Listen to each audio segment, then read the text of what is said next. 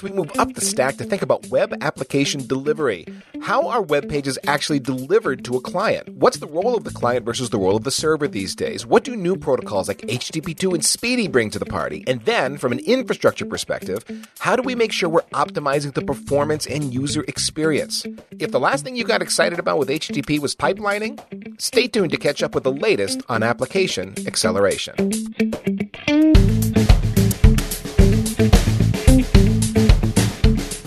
At packetpushers.net, you can find this and all of our Datanauts shows about infrastructure engineering, or just search for Datanauts spelled like astronauts in your favorite podcatcher. You can follow us at Datanauts_show. I am Ethan Banks at EC Banks, and with me is the misty-eyed Chris Wall at Chris Wall, who sheds a tear whenever his user experience exceeds his expectations. And joining us on the Datanauts today is our very special guest, Lori McVitie. Lori, would you please introduce yourself to the Datanauts audience?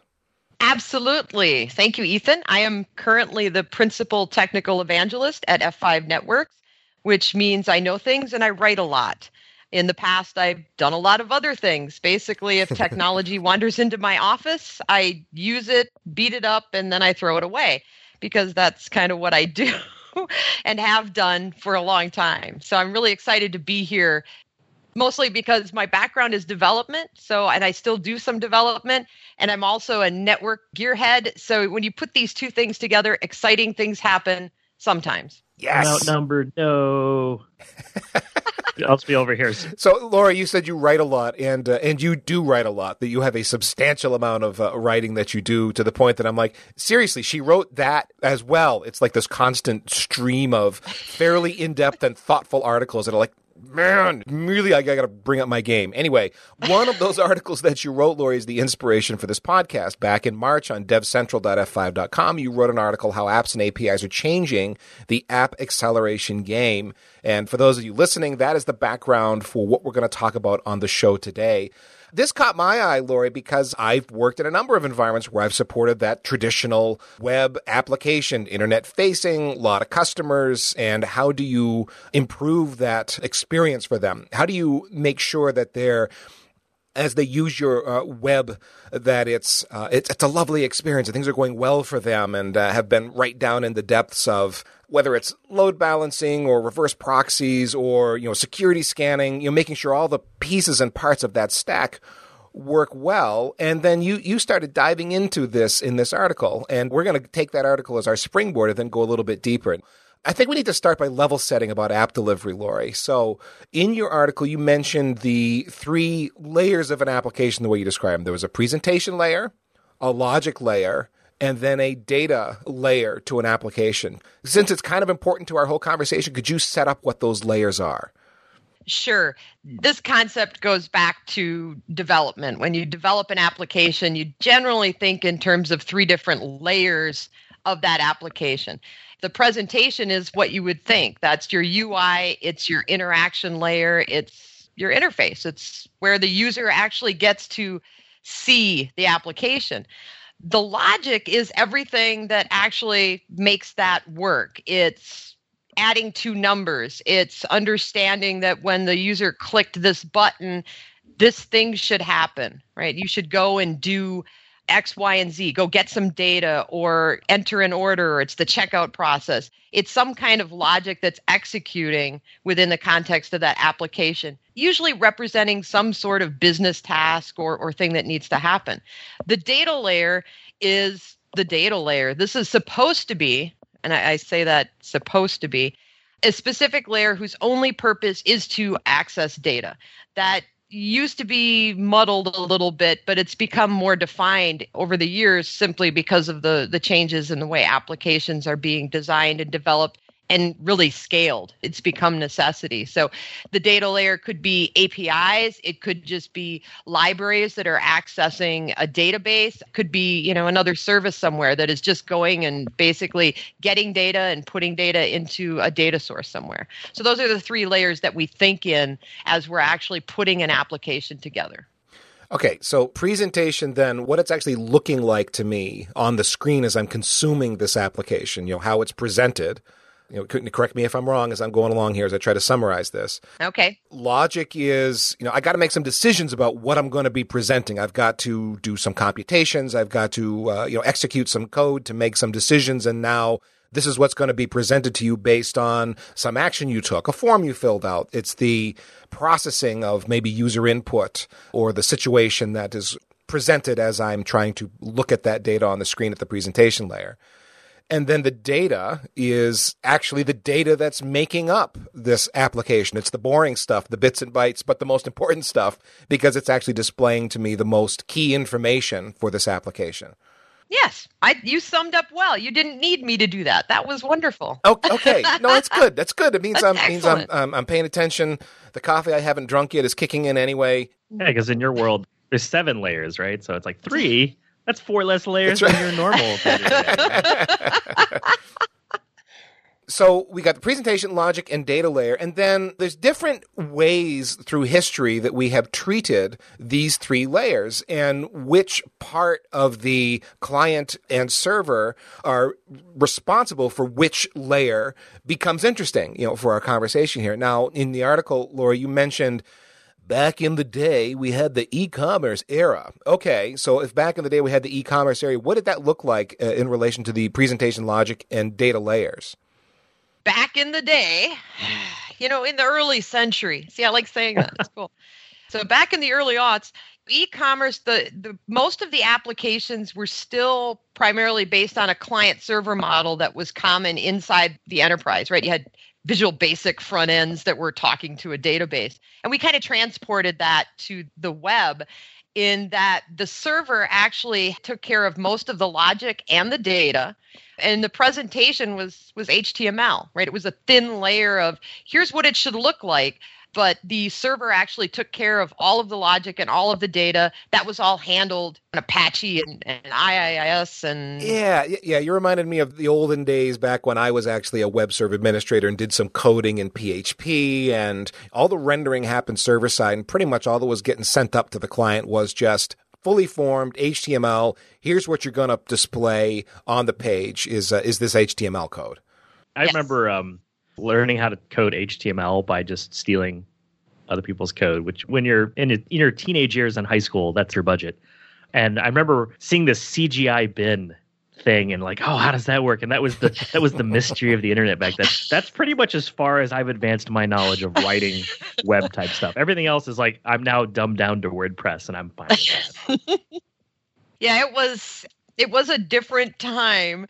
Everything was being passed back and forth, right? That was one of the reasons that so much technology had to be developed and came about was primarily because, your browser, we were sitting there over dial-up connections. Remember exactly. that? Yeah. And you got to get it on someone's web ring. That's right. important. Oh, yeah. Every web ring you can, all those little icons. Sign into my guest book. But Yeah. that was all little pieces of code that I had no clue what was going on. But to kind of reemphasize your point, it was all on the server side. Because I remember the web host was very aggressive about, okay, we're not going to let you do too many activities because it would overload the web server because nothing was happening in my Netscape browser, as an example. Oh, yeah. The transport over the network, right? That last mile was so slow. And the capacity on the server side was not what it is today. So it was like trickling data over the pipe, right? Just trying to shove all this HTML back, and you could watch it draw, right? Line by line, going, oh, look. If you were really pedantic about it, you wanted to be super efficient with your HTML too. Really make those tags as as tight and neat as possible. And so using something like Microsoft Word to generate your HTML was like, what just happened? That's awful code. Oh, no. I will be hand coding my HTML. Thank you very much. Now, come on, Ethan. We all know that the correct way to do it is using blink tags on your GeoCities page. I digress. Oh. I feel like we've covered all the nostalgia. We can move on to other... Okay, so this is the e-commerce era. Everything was happening on the server side, and we had, we were coding for a different era, a different sort of a browser, and a different sort of bandwidth profile across the network. So then, Lori, we moved to the Web 2.0 era. What did that look like? That was exciting. It was interactive, right? You could actually refresh individual parts of a page, right? Like just this one little box. You could refresh it in real time. So it started to hook in, and browsers started giving us access to the actual underlying mechanisms for talking to the server. So we could send out XML HTTP request to the server and say, hey, can you give me this data? And then it would come back and you could manipulate the HTML on the client side and change what it looked like. So we got more interactive. So we still had this big glob of data coming back, but we started moving some of the logic to the client to actually start making it more responsive. So it actually appeared to be loading faster and being very interactive, which people really liked. Right? You had all of these sites. They had, that's where we got chat from. I can see if someone's online or not. It wasn't always completely up to date because we were still fighting capacity on the server side and less efficient protocols, and pipes still weren't as fast as they are today, but it was better. And again, you said a lot of the responsibility moved to the client and that you were getting a bigger payload sent to the client, and the client would then have a data set to work with. And as you put it, it would make the page appear to load faster in certain circumstances. You click on something and boom, something appears immediately. Well, really, because all the data had been fetched already and it was already just sitting there waiting for you to do something in the page or in the app that would cause that data that was already sitting in the background to appear. That was some of it, yes. And some of it was just the requests that we were making were for smaller chunks of information.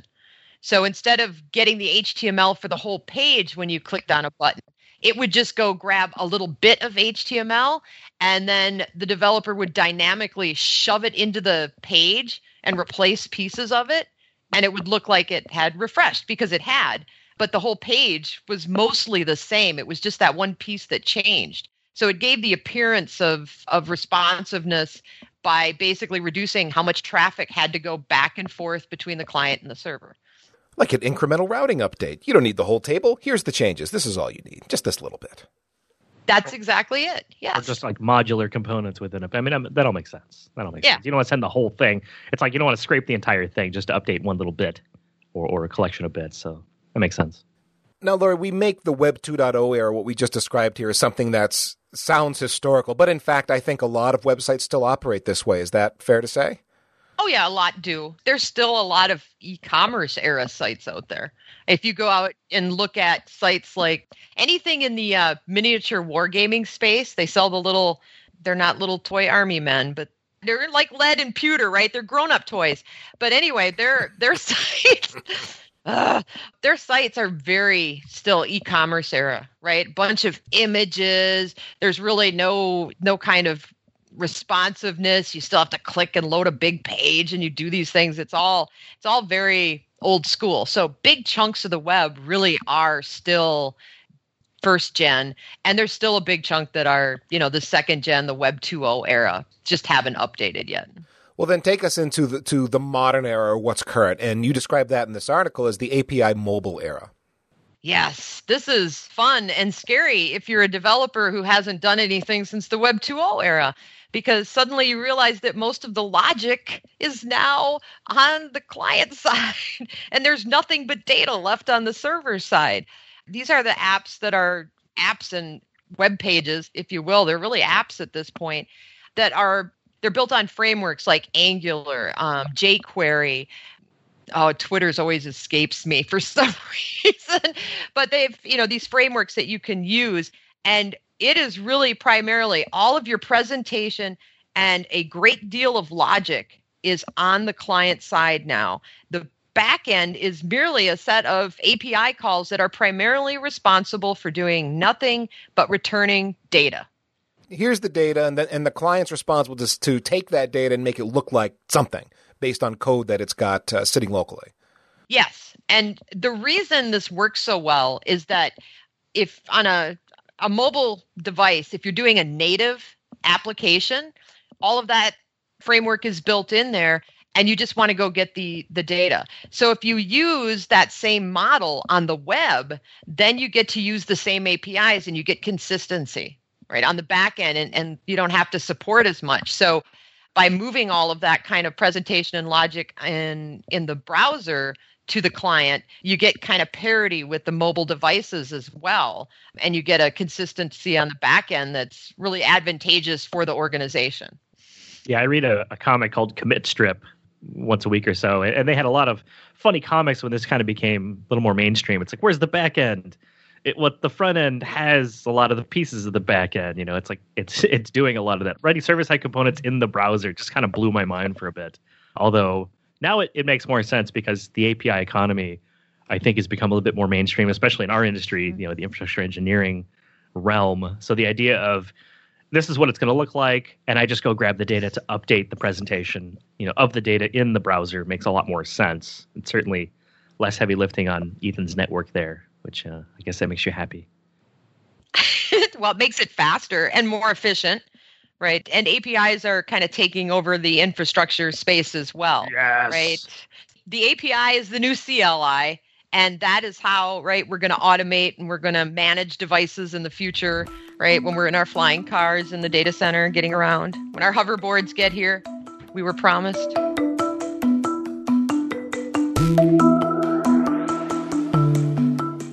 This all reminds me that latency continues to be the enemy of user experience. From where I sat, or continue to sit, I suppose, all the progression in web content delivery is about making sure that everything pops up immediately. We want everything now. But we're also trying to consume every drop of available bandwidth and client-server compute power to minimize that latency. So it all comes full circle, I suppose. What about you, Ethan? I was just struck that somehow I kind of missed the transition through these different eras. A lot of the technologies that we talked about were like, oh, here's a new thing, and oh, here's a new thing that kind of popped up on my radar over the years, when really it's more like groups of new technologies that arrived to create these different eras. And I really like the way that Lori was able to compartmentalize these eras in that way. It's really helpful because it points out where we are and just how powerful even low-end clients like phones really are when you can shift a lot of the responsibility over to them, to the client, to make that web page look like what it needs to look like at a given time.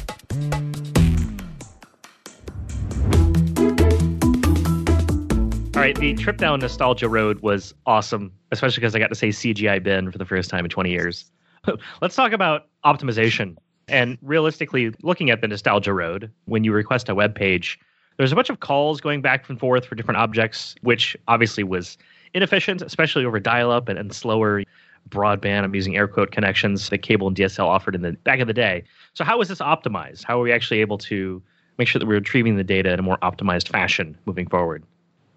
Well, back in the day, we didn't care, right? I mean, we had dial-up and we liked it, and that was it, right? Who did you complain to? They'd be like, whatever. So, when we started trying to optimize this, HTTP wasn't built for it, but we basically manipulated the crap out of it in the browser by going, well, if you have 80 objects and I only have one connection, it's going to take a long time because it was synchronous. You sent a request, you waited for a reply, and you had to because the RFC said you must. And we know that must is like absolute rule you cannot violate. So they say. So someone said, well, if we just open more connections, we can get more stuff back. And so basically optimizing, right, those connections was more a case of we're just going to open more of them so that we can get things here faster. So, and by things, we're talking about there's a page, there's all these inline objects in the page, that graphics, let's say, and I'm just going to open up a new socket and do a unique HTTP GET request for each of those things and suck them all back and build the page in parallel because that's better. Right. Every single object, right? Images, scripts, anything that was basically, if you viewed source and you could see, HTTP and here's your URI, if it had one of those, we could go get it. And we could use a separate connection. So, you basically spread out the load by opening more connections, doing it in parallel, pulling these things in a lot faster, it seemed. Unfortunately, that kind of had the negative effect of slowing things down because suddenly your browser was trying to open, too many connections per page. And that's where those limits came in, right? For a long time, we were limited, and we still may be, right? 8 connections per domain. Period. So that's all you could open. So 8, you got 80 objects. Okay, so you can do 10 on each. You can do the math. When that still wasn't fast enough, on the server side, this is where infrastructure really got into the game in some ways, is someone went, if we fake out the browser by pretending to be 8 different domains, we can open 8 times as many connections. So they started sharding domains. So all my images went to image.whatever.com, Right. and all my scripts to javascript.this.com. And we split them up. And so each domain could have 8 connections. So if I had 8 domains, right now I'm feeling like the guy that came from, as I was going to St. Ives, right? How many, each connection had, this many objects, but you could really exponentially increase the number of connections by using infrastructure to shard those domains and just basically shoving data down, 80 different pipes at the client. It's like a web browser Ponzi scheme. Yeah, you're right. Yeah. Yeah. It's like, we were limited by bandwidth back in the day. So now that we have more bandwidth, let's just open a bajillion connections. Problem solved. I do remember, though, like when you'd load a page that was heavy with any kind of media and you'd watch like each thing load one at a time. It's like, I just want the text. Why are the ads so darn optimized? I get the ads immediately, but I just want the text. I don't get it for like a minute. I do remember those days. And I don't remember them more recently. Although ads always load the quickest for some unknown reason. I was going to say, it seems like if I'm on a mobile device, everything is an ad. And they're fast. They're there. Yeah, they're lightning fast. But the little picture that I'm trying to grab is not. So hats off to you, mobile browser creator dudes and ladies, because I don't know how they're doing that. Well, I think that goes to CDNs. They make extensive use of CDNs. And really, that's another response that we saw, right? The rise of content delivery networks, basically caches in the cloud. That's what we could call them now, because that's really what they were, right? They were positioned all over the globe, and you could basically position your content there, and it got it closer to the user, which meant it was going to load faster. And they had a lot more capacity, so they had more resources. And of course, fewer resources on a server means it's going to perform a little faster. So the use of a CDN for especially images back then was a real boon to performance, because you could open those up and it would come down a lot faster. And it would also take the load off your infrastructure, so that when your infrastructure was actually delivering the rest of the content, it moved a little bit faster as well. Yeah, I think it's worth teasing that apart further, because you bring up caching and CDNs. Not everyone knows what a content delivery network, I think is the initialism there, what that is. To the best of my understanding, it's something that's physically located closer, at least from a network perspective, located closer to where you are, that has a copy or, as you say, a cache of the data, so that it can be retrieved with less latency and things like that. Is that roughly what it is, or can you go deeper? Yeah, that's a good description of it. Basically, what happens is you sign up with a content delivery network, and they've got little data centers, points of presence all over, hanging off the backbone of the internet.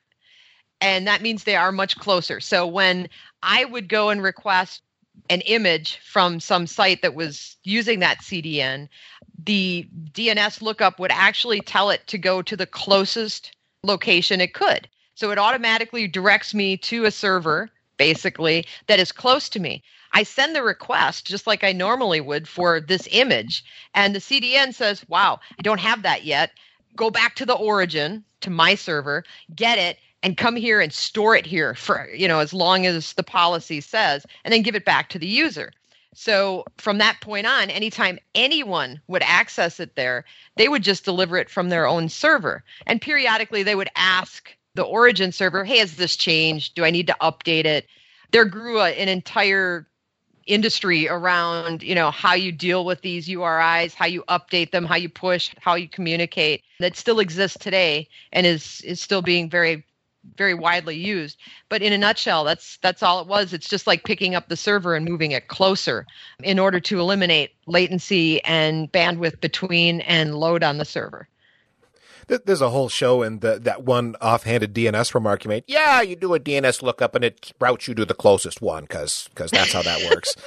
Oh, if only it were that simple and it worked that well. Oh, boy. It doesn't? What? Oh, it exactly. Doesn't? It's magic. But anyway, yeah, point taken. CDNs help us with acceleration there, and that's still a big business today. Cloudflare is certainly in that business, and anybody can sign up for Cloudflare and take advantage of a CDN in that way. And of course, if you're a big boy, Akamai is in that space. And that still applies whether it's a legacy era web delivery or modern. You can certainly take advantage of a CDN. Lori, going back through your article, there were some other techniques that were mentioned. I'm curious if they're still applicable today. One of those is image optimization. What does that mean, and are we still doing that? Image optimization it's optimizing images, of course. I mean, it's right, self-explanatory. Job done. It's All over. right. We got it. Woo!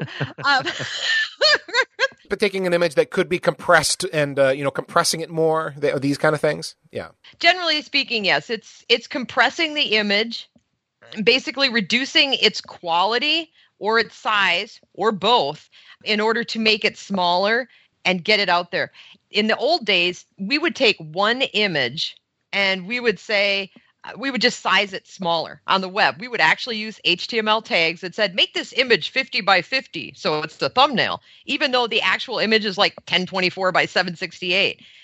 You still got all the bits. It was the browser that actually squished it down, which meant you were still transferring the entire size of that image. So when we decided image optimization was a good thing, that actual resizing took place on the server.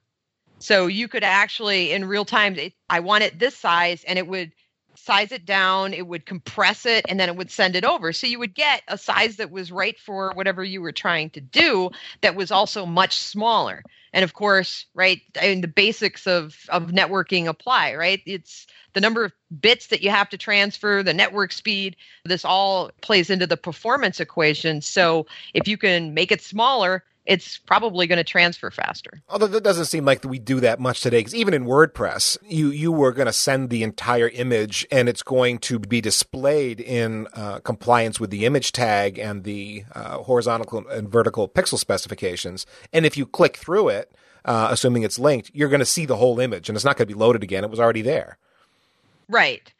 There's still a lot of it done. Image optimization was, I saw at least data looking at, our customer base was in 90% of the customers were using image optimization. So they were very heavily into it. But generally speaking, it's not something that I, necessarily am going to set up on my server that I'm using to serve up an app, because I'm not getting paid to do that. So, and I don't like my users. So it can load slow. Man, whatever. Pretty rough. Oh, I do notice that when I load images into modern frameworks like WordPress today, it'll go ahead and build like a dozen different versions of an image. When I upload a 2,000 pixel wide image, it'll make a thumbnail, a small thumbnail, a large. It goes ahead and crunches all those, and then automatically adjusts which image to present based on the responsiveness settings in that page or what page you load. So it sounds like there's middle ground too, where the server could just be intelligent enough that the code says, okay, I'm gonna craft a dozen versions based on what you need, and I'll handle that for you. Which kind of sits, it's not necessarily on the fly compression, but you're also not sending the entire full image, as Ethan was alluding to a little earlier. Yeah, I think it's a happy middle ground, right? It's very similar to what we were doing with infrastructure. But, we decided to be, even smarter if we just did it first and just, right. It didn't just do it now. Yeah.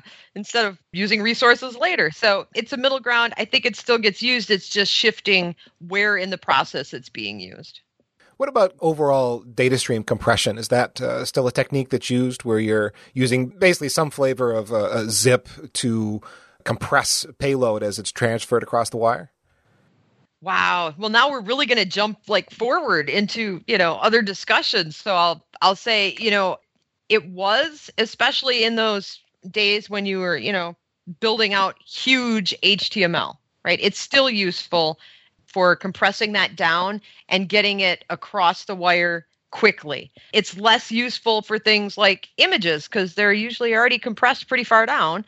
It's not useful at all under encrypted conditions, right? If something comes to you encrypted, compressing it doesn't make sense. So, there's alternating value in compression. It really depends on what you're doing, what kind of data you're sending. If you're under one packet, you're probably not going to get anything out of compressing it. So it's kind of a waste of resources too. So back in the day, it was highly valuable. We went through a dozen different iterations of different types of compression. We went through, Delta compression and this compression and browser and server, and it was crazy for a while what we did with compression trying to improve speeds. But today there's less focus, I think, on compression because there's so much else going on, and the data profile and the amount of data being transferred has changed so much from when it was necessary to today.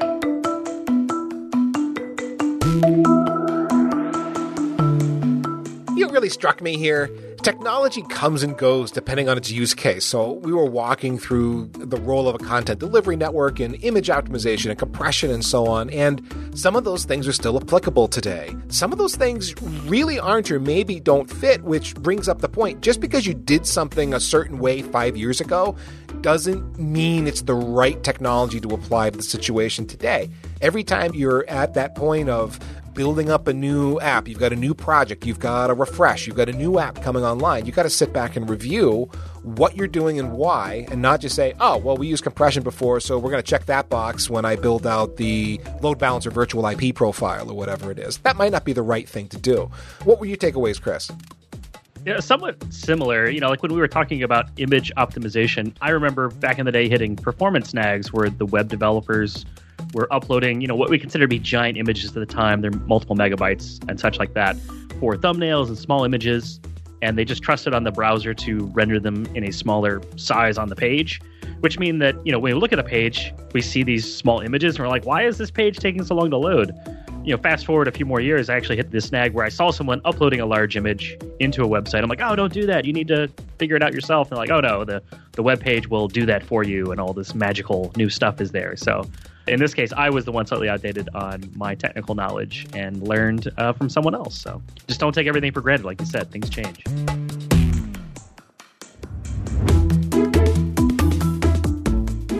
Well, Lori, we kind of talked through some older techniques and then how they still apply to the modern delivery of a web-based application. But we've moved on, really far here in recent years, and there's been a couple of major protocol advances, HTTP 2 and Speedy. Let's start with HTTP 2. So from a standpoint of accelerating applications, can you talk about what HTTP 2 brings to the party? All right. What it brings, actually it would have been smarter to start with Speedy since HTTP 2 is based on Speedy. Well, if we need to start on Speedy, let's then start with Speedy. Go there first. I think that might make sense because it's right. That was the first iteration. That was Google. We've got an idea. We're going to make this better. And it was, kind of here's HTTP 1.x. And here's all of the bad things about it. Let's fix it. So it added things like header compression. Right, we are going to compress headers because if you've ever looked at a raw HTTP request, whether in your, using Wireshark or you're just, dumping it out somewhere and you look at it, there's a lot of headers, right? You got to tell people what the host is, what the URI is, what kind of languages you will accept, what your user agent is, your cookies, all the tracking IDs. There's like 15 headers in here that are just huge. Thing is, they don't change usually from one request to another request. They usually stay about the same. So there was a lot of waste in here. So header compression was a huge part of Speedy. They also said, you're multiplexing. You're doing this with all these techniques that, we've done for years now. We're sharding domains. We're opening up multiple connections. Let's just make multiplexing part of the protocol. And the third thing that they did that is less well understood is the idea of pushing to the client. Once they had that single connection open, which is what Speedy allowed, they could actually push back over it. So the server would actually go, wow, you asked for this main page, and I already know that you need these 3 pieces of script and this image, so I'm just going to start pushing stuff to you. Yeah, that's kind of a point we didn't make earlier about that idea of opening up all those connections. Connections are a finite resource on a server. You can't be opening up an infinite number of connections to a server. You run out of sockets, and so you got to consolidate those connections at some point. And ideally, one connection where you're loading all of the components over that single connection is a more efficient way to do that. You're not using up so many sockets on a remote server. And right, and as you put it, Speedy has that functionality built right in. Yes. Yeah, that was built as part of the protocol, as well as, kind of that requirement that you actually secure it. So Speedy came about the same time that everyone was pushing for a more secure web, right? SSL everywhere. We're going to make everything secure. So that was kind of implied in Speedy. You got to do TLS, period. So that made, I think, adoption more difficult because it was still early enough that folks weren't ready to go to that requirement. And that's probably why we see that it's only got about 8.5% adoption rate for websites today. And it's been around for a while. So, it's not a very good adoption rate. And I know when I was reading, what we were going to talk about earlier, I was like, SPDY, Speedy. It took me a minute. So if you're listening and you're like, okay, you're trying to Google Speedy, it's SPDY. It looks like an acronym, but apparently it's not. It's a word that is 4 letters. So thank you, Google, for making something hard to Google. The irony is thick. So shifting gears out of Speedy, SPDY, and into HTTP 2, since that is it sounds like that's the next generation. What does that bring to the modernized application acceleration party? It brings a lot of Speedy, but it is based, right, when HTTP hadn't been updated in 10 years, 15 years. I mean, it was a long time. And, when they said, well, maybe we should do something about it, they looked at a lot of different things and they finally kind of standardized on Speedy as a basis, not necessarily because it had a great adoption rate, but because it was addressing so many of the things they wanted to address when they rewrote the protocol. And they did rewrite it. HTTP 2 is not compatible with any other version of HTTP at all, period. Oh, great. Yeah, not. Okay. Is that happen. The one where I heard in the news where it's like, with the HTTP 2, I can now send like terabits per second over the web? Is it like that crazy optimized? Or how far along is this in adoption numbers? Like, am I using this now and I don't even know it? You could be, right? Especially if you're using Chrome and you're connecting to a website that supports HTTP 2. So if you Google something, there you go. Then you've probably used it and you didn't know it. About 13% of the top 10 million sites, according to, W3 Techs, who's tracking this. So I just checked this morning to double check it. It's about 13% are using HTTP 2. So a fairly reasonable chance that I'll stumble upon it as long as I'm using a browser that supports the protocol. Yes. You wouldn't know it. You have really no choice, right? But still, I mean, you just get served what you get served. Your browser does all of that kind of talking for you, and it actually does that negotiation. HTTP 2 will fall back. Most web servers will fall back to Speedy, and if your browser doesn't support Speedy, it will fall back to HTTP 1. So it's kind of it's trying to be a graceful degradation between the 3 protocols, but it definitely wants HTTP 2 first for those sites that support it. And, as an adoption rate, it seems kind of low, but it's only 3 years old and it's still way ahead of IPv6. And that's been available for like 15 years, So. Ooh, dig. Ooh, dig, yes. Okay, so Laura, you're talking about these as HTTP 2 and Speedy and regular HTTP 1 as protocols that can all run simultaneously. And so it doesn't sound like they're mutually exclusive, and it's really just it's a client-server negotiation that happens up front with HTTP 2 preferred, Speedy as the fallback, and then HTTP 1 is like, oh, fine, if I really have to use HTTP 1, I will, sort of a negotiation.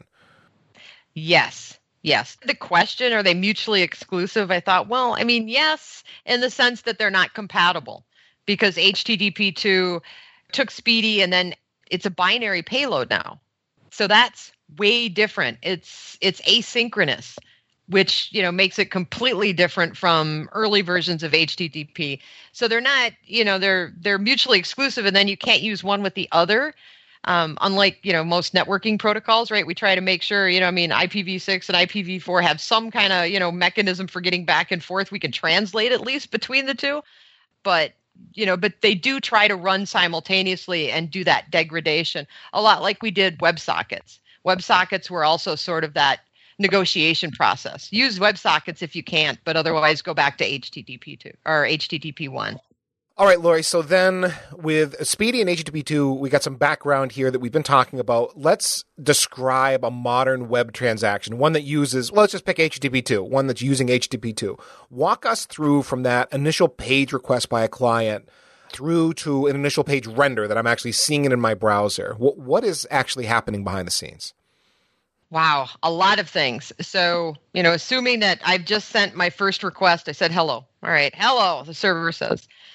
The weird thing about HTTP2 is I can send the server up to 100 individual different requests at the same time now.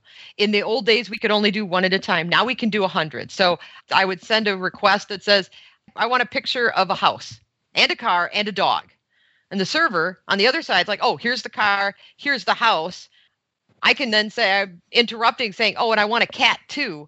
And it's going to finish and send me the dog back and the cat. And the browser is going to be rendering those largely based on the DOM as it builds it. So the document object model that actually holds an HTML thing in the browser. So it's going to put those things in. And as that logic dictates, it will start showing up. So the order can be completely out of order, right? You can interleave requests, responses back and forth. So it's a very messy protocol in that sense, right? It's not well ordered. So it's kind of hard to tell sometimes, is this car the response to the dog request, or is, what is this thing happening? In a straightforward model, you could make it look just like HTTP1. You could send a request and wait for a reply. You could send a request and wait for a reply, and it would act the same way.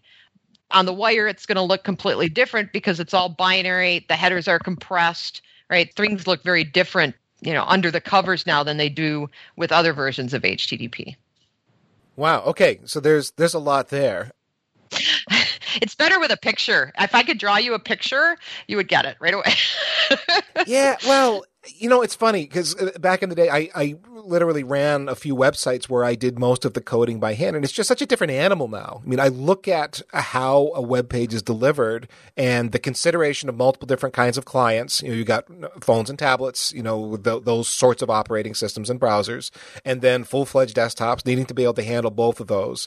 You've got the responsibility for rendering pushed largely into the app or the browser. And so you've got different blocks of code living in different places and doing different things. Even something as straightforward as a CSS, trying to dig through it is mystifying to me compared to what I used to do 10 or 15 years ago when I was coding sites by hand, because that was a manageable thing you could do with PHP and databases. Now it's just things technology has advanced so far. It's almost like, crap, I can't actually do this anymore. I don't know what I'm doing. Oh. Yeah, I feel like that some days when when you first get back into it. So I hadn't coded anything. The last time I touched something, it was a lamp stack. It was doing PHP and SQL, right? It was good old school stuff. And I picked up jQuery and I pick up frameworks and Express and Node, and I look at it, I'm like, what the heck am I doing? There's like a fire hose. I have no idea how to use any of this, and it's exciting and terrifying at the same time.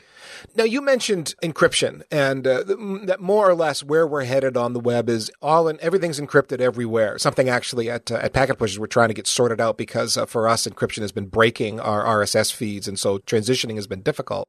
Does pervasive encryption impact our ability to accelerate application delivery in any way? That depends on where it's being applied, right? In the infrastructure. I mean, we can't stop. The browsers have decided for us, right? Like HTTP2 is only going to be secure HTTP, period. So you can't use it without having a secured server on the backside. So we're going to have to use it if we're going to go that route. The question then becomes, am I doing end-to-end encryption in that I'm going to encrypt from all the way from the application to the client? So I'm going to have the server actually do the encryption, or am I going to have, pieces of the infrastructure terminate it, or are they going to do re-encryption, right? All of these decisions have an impact on the performance of the application.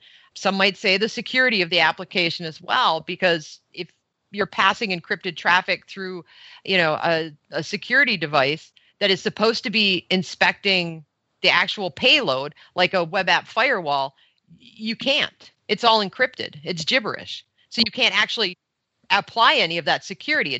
You might as well bypass it. So depending on, where you're actually applying the encryption and who's responsible for it is going to change your performance and your security profile as you're trying to deliver those applications. It never ends. I mean, I guess the funny part to me about encryption is, since it's now required with HTTP2, a part of the logic behind that reasoning, as I recall from the people writing the HTTP2 standards, was efficiency. In other words, life's going to be faster if you're encrypting, and therefore we're just going to require it. And does that ring true to you? Do you remember that as a point? I remember that it was actually in the spec before it was ratified, and it was made optional afterwards, but the browsers refused to support it unless it has encryption. So it's kind of a de facto imposed standard.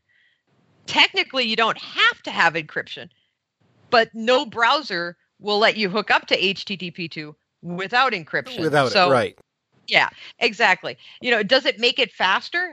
That kind of confounds me. Anytime you do anything, right, it takes a certain number of cycles, and you are changing the data profile of what you're transferring, and that's going to impact latency on the wire, how fast it can be transferred. So it's going to have some measurable impact on performance. Yeah. Whether it's noticeable. That was my logic too, is that how can they make the claim that it's going to be faster just because it's encrypted? Because that seems like the opposite of what would make things faster. So I got to dive back into that and see if I'm just making that up. I thought that was a significant point there that they were making, though, back in the day. I think the argument, and I read something that tried to make this claim that HTTP2 with encryption was faster than HTTP1, and it wasn't due to the encryption, and the test was flawed. And I say that as someone who, for a living, did tests and made vendors cry. But it's not that it's faster. It's that I think they thought that the improvements in the underlying protocol would offset and actually provide a positive improvement for performance. So it's not that encryption doesn't have an impact. It's that when it's countered by all of the improvements in the protocol, it's not really appreciable. I think that's the argument. So one last question, Lori, as we wrap up this discussion about modern web delivery and accelerating that. If I'm an infrastructure engineer and I'm under my care and feeding, I've got load balancers and I've got some security infrastructure. Maybe I work with the CDN. Is any of my infrastructure especially impacted? If I've moved from the Web 2.0 era into the modern API mobile era. Yes. You expected more? Drop mic. That's it. Yes. So especially and I know you think about containerization, public cloud, APIs in particular. API gateways are a new infrastructure component that are going to be increasingly necessary to handle APIs, especially if you're delivering them to the external world, right? External facing apps or users or partners. And these are a lot like they're load balancers plus access control. And they also do a little QoS, right, on the APIs. So these are new infrastructure components that are going to end up in the network somewhere, probably under, the responsibility of an infrastructure engineer because, well, it's in the network and you don't want devs messing with that. Some of the other things, right? Load balancing is changing. It's getting really interesting with the introduction of containerization because where you do load balancing and some security, like web app firewalls, are necessarily moving. They're kind of being sucked toward the container vortex in the back end. It's just sucking them in, and they're sitting kind of at the edge of that, so they're moving away. Some other things are becoming, less important, less impactful, primarily due to things like encryption, right? Being sent back and forth. It's blinding a lot of infrastructure. So, it's kind of a good time to step back and reevaluate what you're doing and where, and, how you're going to build those things to actually make sure that data path is as clear and fast as possible. Which sounds a whole lot like you're not just going to do this as an infrastructure engineer by yourself. You're going to have to do this with a clear understanding and via working with the development team on how this application is being delivered and where the different acceleration components need to be inserted as this infrastructure gets built out. Without that in tandem conversation, it doesn't sound like you could really be as effective at this as you need to be. Yeah, you can't, because you're going to be delivering multiple types of applications, and they're all going to have different profile and security needs. I mean, it's kind of crazy. And you have to understand, right, what they need. Is this one going to benefit from compression? We are really targeting, we want a single packet payload as much as possible as a developer. We don't know that's what we want, but that's what we want. And that's what we shoot for, because it's going to be the fastest. So understanding the data profile of what's being sent back and forth by these APIs and applications is going to allow the infrastructure engineer to understand, look, we don't need compression in the network, and we don't need it on your server either. Turn it off. That's going to benefit double, right? Because you're not wasting cycles in two places. Security is the same thing. Where are we going to apply it? Who's doing the access control or the authentication or all of these different things? You have to understand what each of these different apps needs, and then figure out where it's best to place it, because the developer doesn't have a picture of the full data path. They don't know all the different things that are in front of it that it has to pass through, and an infrastructure engineer has that view. So between the two, you should be able to figure out what you need and how that data is going to flow optimally from the user all the way back to the app, and then back out the door. Yep, an excellent point, and one that we've made many times on Datanauts. Really, one of the purposes of this show is to get all these different groups of people talking together. Lori, thanks for coming on the show today. And if you're listening to the show, we're going to have a link to Lori's article on devcentral.f5.com about how apps and APIs are changing the app acceleration game. If you wanted to read more about this and find some more jump-off points so you can dig into the topic more deeply. And then, Lori, how can people follow you? I know you're on Twitter and you write. Go ahead, brag all about where people can find your stuff. Oh my goodness. So I'm on Twitter. It's at @LMcVitie. So real simple there. I blog on, both F5's corporate site and Dev Central, and they can all be found on devcentral.f5.com. And then it's like some really crazy user thing. Just search for my name. It'll come up, I'm sure. You're user 38. Yes, I'm user 38. I don't like that number at all. I'm gonna lodge a complaint now. I'm user 38. Oh, thank you again, Lori, for coming on the show, and thanks to you for listening. That is it for today's edition of the Datanauts podcast. You can reach Ethan, that would be me, at ECBanks on Twitter, and I have a blog at ethancbanks.com if you'd like to read about new media stuff, and all my techie stuff is at packetpushers.net. You can digitally probe Chris at Chris Wall on Twitter, and his blog is wallnetwork.com. And for more of our Datanauts shows about infrastructure engineering, nosedive down the rabbit hole, that is packetpushers.net. You will find the Datanauts talking about containers and conferences, certifications, PowerShell, moving to cloud, full-stack engineering, storage architecture, so much more. And until then, may your server lights blink, your client-side code be efficient, and your cables be cleanly managed.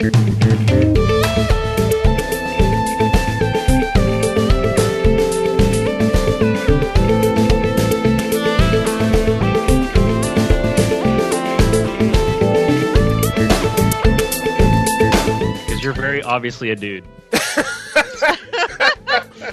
Oh, boy. There's no possible way you could pull it off. All right, Lori.